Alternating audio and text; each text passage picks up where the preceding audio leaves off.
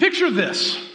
A beautiful family is gathering together at the edge of El Dorado Ranch Park. It's a young couple excited with anticipation because today is the day. Today is the day they get to find out the gender of their dear child. Is it a boy? Is it a girl? People are standing around them, laughing, dressed in various shades of blues and pinks with the sheer hope that their guess is the right guess. I don't know what you get. If you guess the right guess, maybe you get to name the kid or something. I don't know.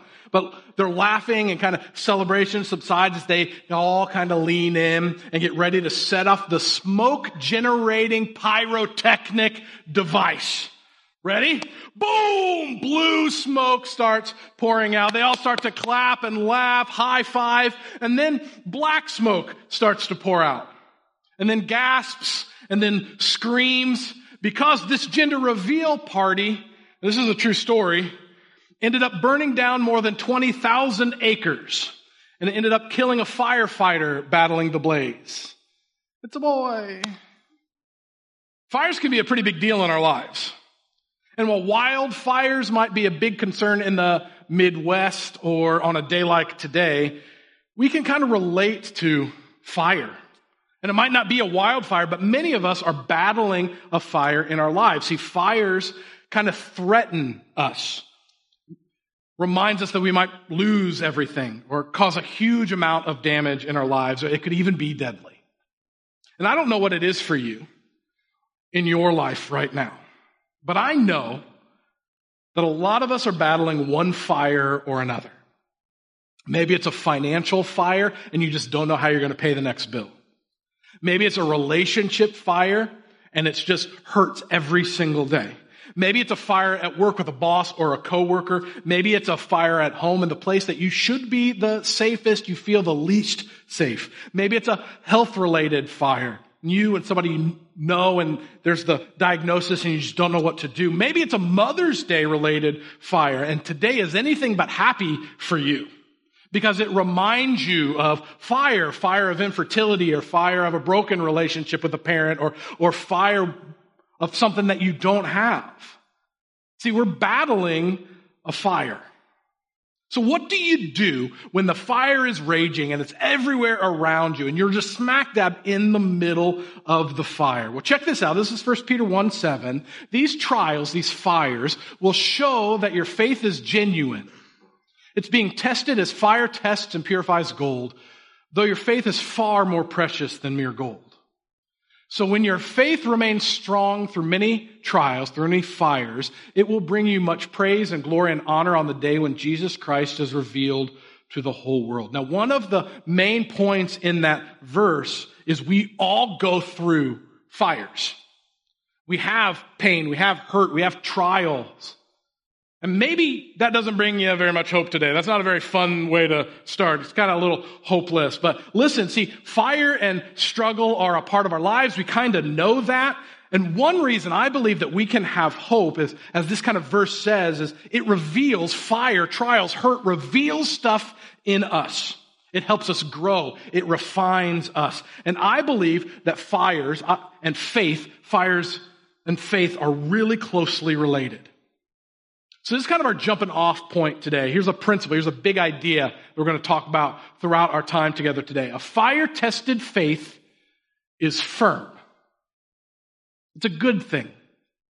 Now, we've been reading through the book of Daniel in something we call the Ridge Reading Challenge. And that's basically just reading through the Bible every day together as a church, Monday through Friday. If you don't do that, I would encourage you to do it. You can download our app. It's right there baked into the app. And we've been talking about this king in the book of Daniel named King Nebuchadnezzar.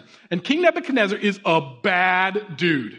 I mean, he's brutal, he's ambitious, he's a murderer, he's a slave owner. Like, he's kind of like world domination, I want everyone to be enslaved to me kind of guy. He's just not a good guy. And he was arrogant too. And here's how I know. At one point, he decided to make a huge statue of himself. And he told everyone in the kingdom that they needed to come and worship this gold statue. It's 90 feet tall. It's 9 feet wide. Can you imagine if your neighbor had a 90 feet tall and 9 foot wide statue of themselves? See, King Nezi ordered everybody in the kingdom, all these important people, to come to the dedication of this statue. It was like a can't miss thing. There are more people at the dedication of this statue than there are people waiting the night before Chick-fil-A opens. Like, it is a huge deal. So the king has this servant, a herald, shout out these instructions to all these really important people. So this is the herald talking. This is what he says. When you hear the sound of the horn, flute, zither, lyre, harp, pipes, and other musical instruments, bow to the ground to worship King Nebuchadnezzar's gold statue. Anyone who refuses to obey will immediately be thrown into a blazing furnace. That doesn't sound very much fun. What would you do? If you're in that situation, would you kind of try to sneak away maybe? Try to ignore it? You're like, I didn't understand anything after the word zither, so I don't really know what you're saying, so I'm out.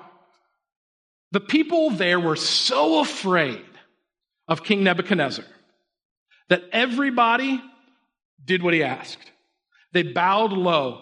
Even if they think it's ridiculous, even if they're looking at the statue and they're like, they didn't get your eyebrows right, that's kind of weird, king. Like, even if they don't know what is going on, they're bowing because they don't want to die. Everybody bows except for 3 teenage boys. Shadrach, Meshach, and Abednego. See, these 3 boys, they're probably 14 years old at the time. And they didn't believe that King Nebuchadnezzar was a god. They believed in the real and in the true God. So they said, I don't think I can bow. They didn't bow.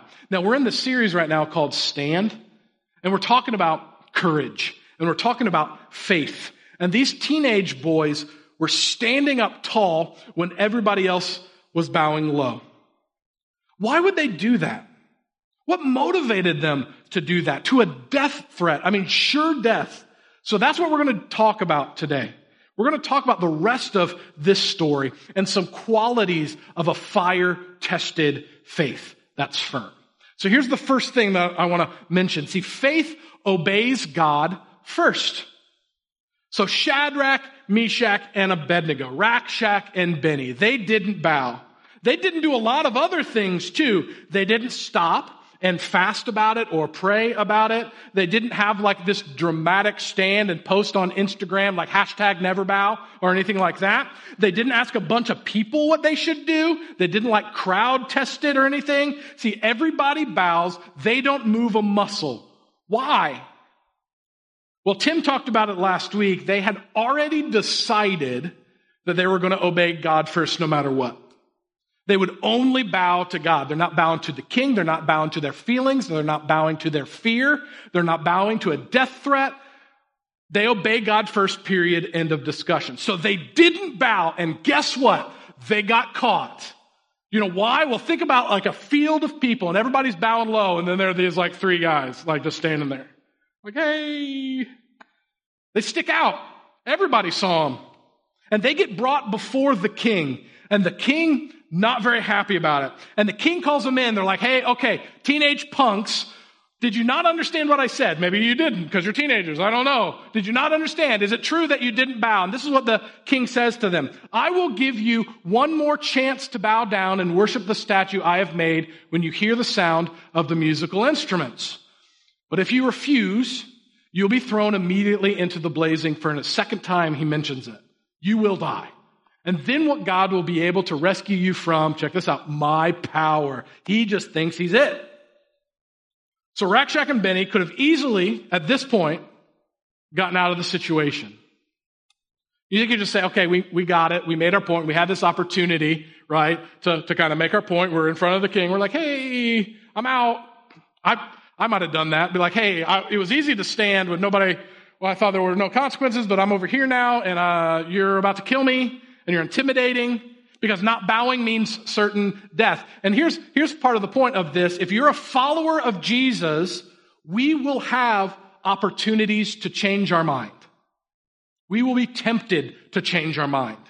We have this opportunity to stand firm, and we will have opportunity after opportunity after that to change our mind, to do something against God rather than standing firm in faith. See, the devil tries to wear us down and thinks eventually we'll make the wrong choice. It's like when my kids come and ask me if they can watch the iPad every 10 seconds.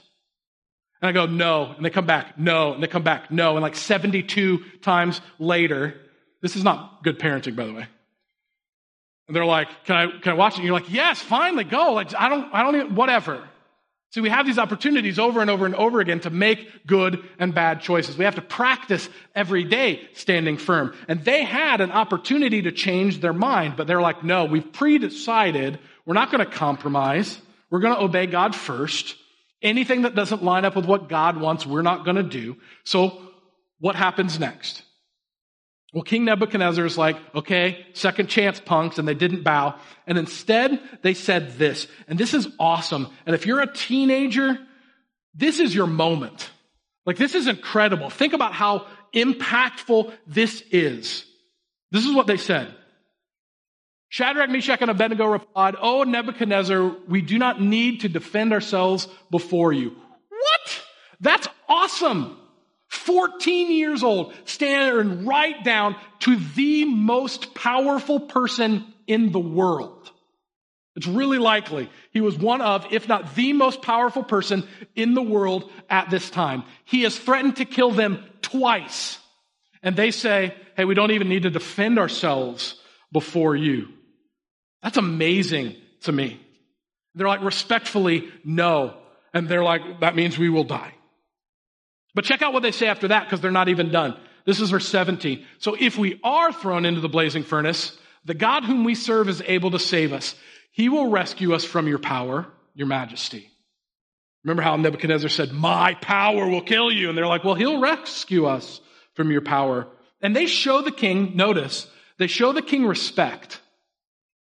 I think that's fascinating. I think that's interesting because when I'm standing firm, usually I'm defiant. Usually I'm mad. Usually I'm yelling and screaming and going, no, I will not, I cannot, I won't. And they're going, respectfully, sir, your majesty. And he's like, bow. And they're like, no, respectfully. Kill them in the furnace. He's like, no, we obey God first. That's amazing to me. And faith obeys God first. That's what they're modeling here. But what else does faith do? Well, here's the second thing. Faith believes without seeing. Isn't that fascinating? See, faith believes without seeing. Think about what Shadrach, Meshach, and Abednego could see in this moment with their own two eyes. They're looking around. They see the most powerful person in the world who's threatened to kill them. They see his guards, the big dudes, got all this armor and a sword and a spear.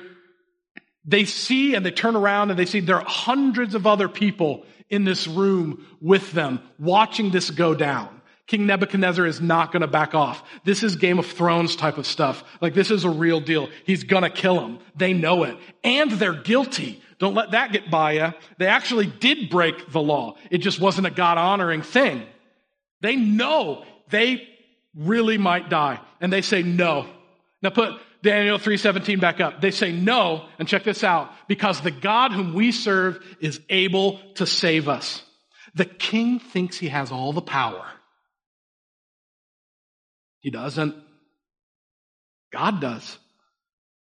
Think about that situation in your life, that fire that's raging, that's hot, that's hard. Maybe you realized, you know what, that relationship, that marriage is broken. Maybe you realize today you found out about a secret in somebody that you love, that addiction, that pain, you don't know what to do. Maybe you realize no matter how hard you pretend that you're okay, you're not okay, and you keep damaging these other things and other relationships and other opportunities around you, and the fire is hot and it is raging and it is closing in and you don't know what to do. What does our faith tell us to do? Well, in the fire when things are bad, this is what Shadrach, Meshach say. They say, God is able to save me no matter what.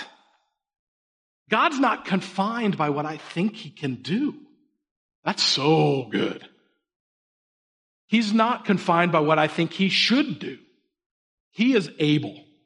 And we allow ourselves to believe that our circumstances, our hurts, our pain, our struggle, our fires are out of control.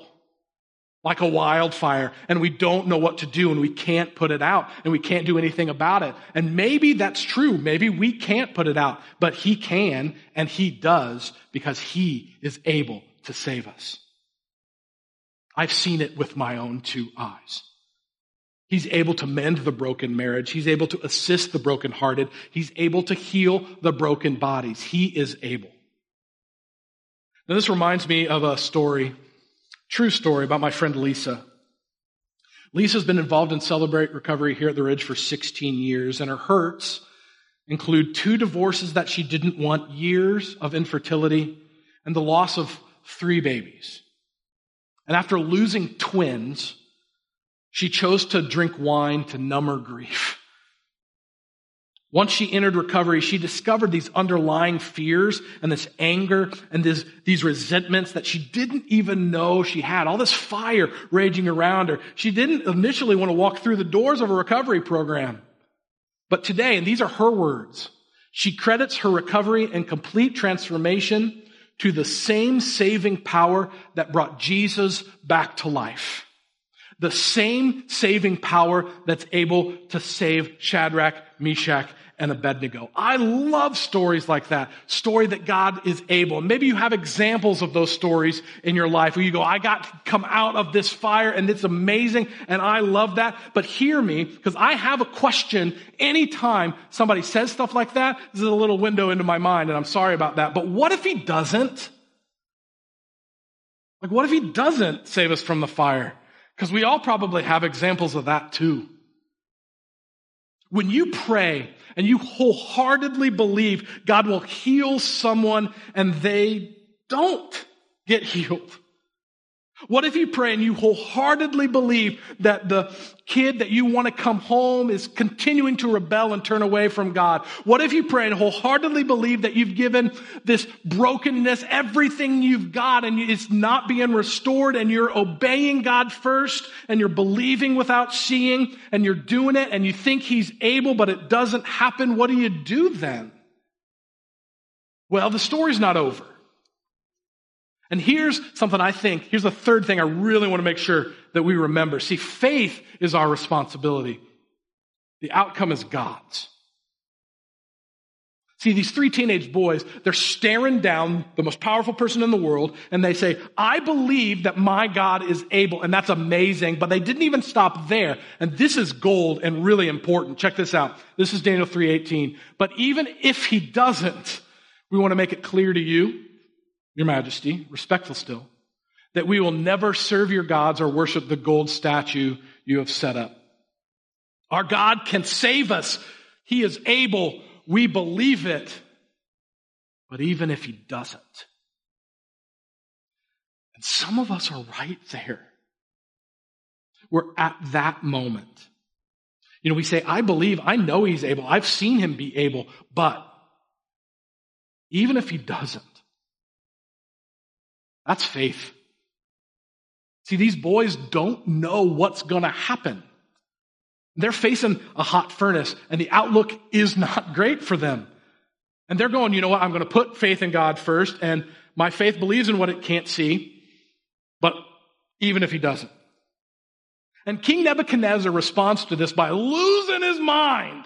I mean, he starts to yell. He's so angry, and he says, I'm going to stoke that furnace to 7 times hotter than normal. And he asks the strongest soldiers to tie up Rakshak and Benny. And it's so hot. And they throw these teenage boys into the fire. And it's so hot that the guys who threw them into the fire end up dying. That's how hot it is.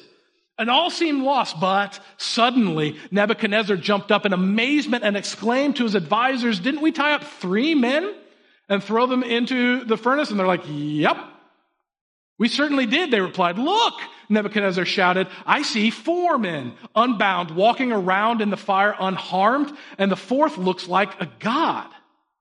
Then Nebuchadnezzar came as close as he could to the door of the flaming furnace, and he shouted, Shadrach, Meshach, and Abednego, servants of the Most High God, come out, come here. So Shadrach, Meshach, and Abednego stepped out of the fire. And that's amazing because God is able. And I so want the point of this story to be that if we have faith, we get to step out of any fire at any time just because we're faithful. And sometimes that's true. Sometimes when we put our faith in God, we get delivered out of a really hard circumstance. We get to come out of the fire. But I don't want you to miss the point of the story. See, God doesn't always deliver us out of a fire. And some of you are facing a fire right now that is big or it's small, but it's dangerous and you're terrified and you're begging God to deliver you. And I wish I could tell you that he always does in the way we want, but I think he can. I think he's able. But even if he doesn't, hear me, here's the point of the story. God shows up in the fire. Every time. They threw these 3 boys completely tied up. And now they see these 4 guys walking around in there. See, God shows up, and in this case, they're unharmed, they're unburned. They didn't even smell like campfire. Do you understand how big of a miracle it is to not smell like campfire? I smell like campfire. I was around one 7 weeks ago. This is a huge deal. But God shows up right there in the middle of the fire. And hear me, perhaps the very thing you want God to deliver you from is the very thing God is using to set you free. Because something did burn up in the fire. It wasn't Rakshak and Benny, it wasn't their clothes, but they were in there tied up. They came out unbound. God showed up in the fire. And he can and he is able to deliver you from it. And we have faith. We can say, I obey him first and he's able, but even if he doesn't, see, the outcome is up to him. Either way, God shows up right smack dab in the fire. And how does that story end? Because that's a pretty baller ending right there. Like they come out and then roll credits, right? But the story's not quite done. This is Daniel 3:28. So then Nebuchadnezzar said, praise to the God of Shadrach, Meshach, and Abednego. He sent his angel to rescue his servants who trusted in him. They defied the king's command and were willing to die rather than serve or worship any god except their own. See, God shows up in the fire and it changes things. And yes, in this story, they get to come out of the fire. And he's able to do that. He has done that. Maybe he's doing that in your life right now. And that is amazing. But when God shows up in the fire, in your hurt, in your pain, in your struggle, and you respond with faith, that's our responsibility. God can sometimes use the fire to set you free from something. And even if you don't get to leave the fire, this is the point, remember, when you respond in faith, he shows up and people see it.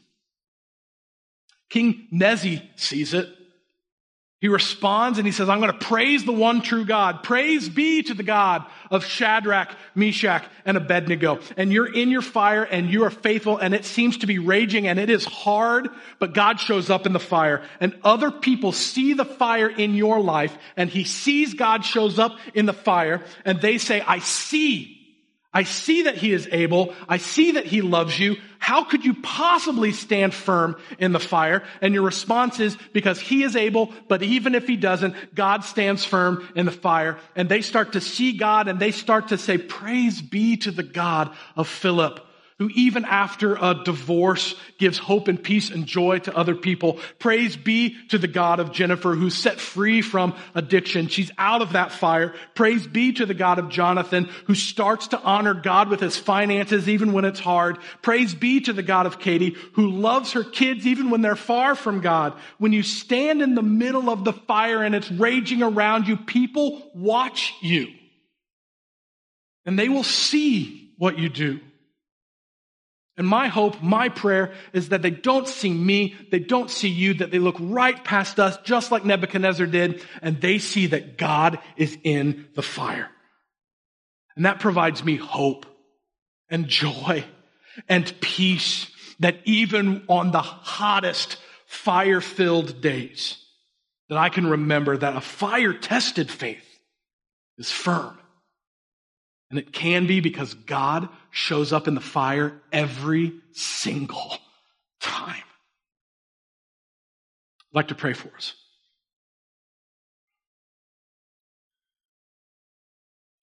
Heavenly Father, we have fires raging all around us, in our homes, in our hearts.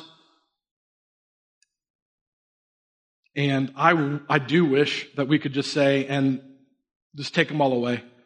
And that you would. You can, and I know that you can, and there are situations that you are. And I praise your name for that. Praise be to the Most High God, like Nebuchadnezzar said. But I'm reminded today that even in the midst of the fire, when we're standing right smack dab in the middle of it, that you show up, that there's another one in the fire with us, and that you love us, and you encourage us, and you take care of us. And the story of Shadrach, Meshach, and Abednego is this reminder of what you can do. And we know the end of their story. We don't know the end of our story in this life, but we do know the end of our story in eternal life, and that either way we get to come out of the fire. And either way you show up in the fire. I'm thankful for that reminder. And my prayer is that you encourage us, you help us, that as we interact this week, as we walk through our lives and the fires are raging and we're trying to put them out and we're trying to fight them, that you help us remember that you're there in the fire with us. That Jesus loves us and that we can have hope because of the cross. Come what may. Even if you don't, we trust you. We love you. And it's in Jesus' name that we pray today. Amen.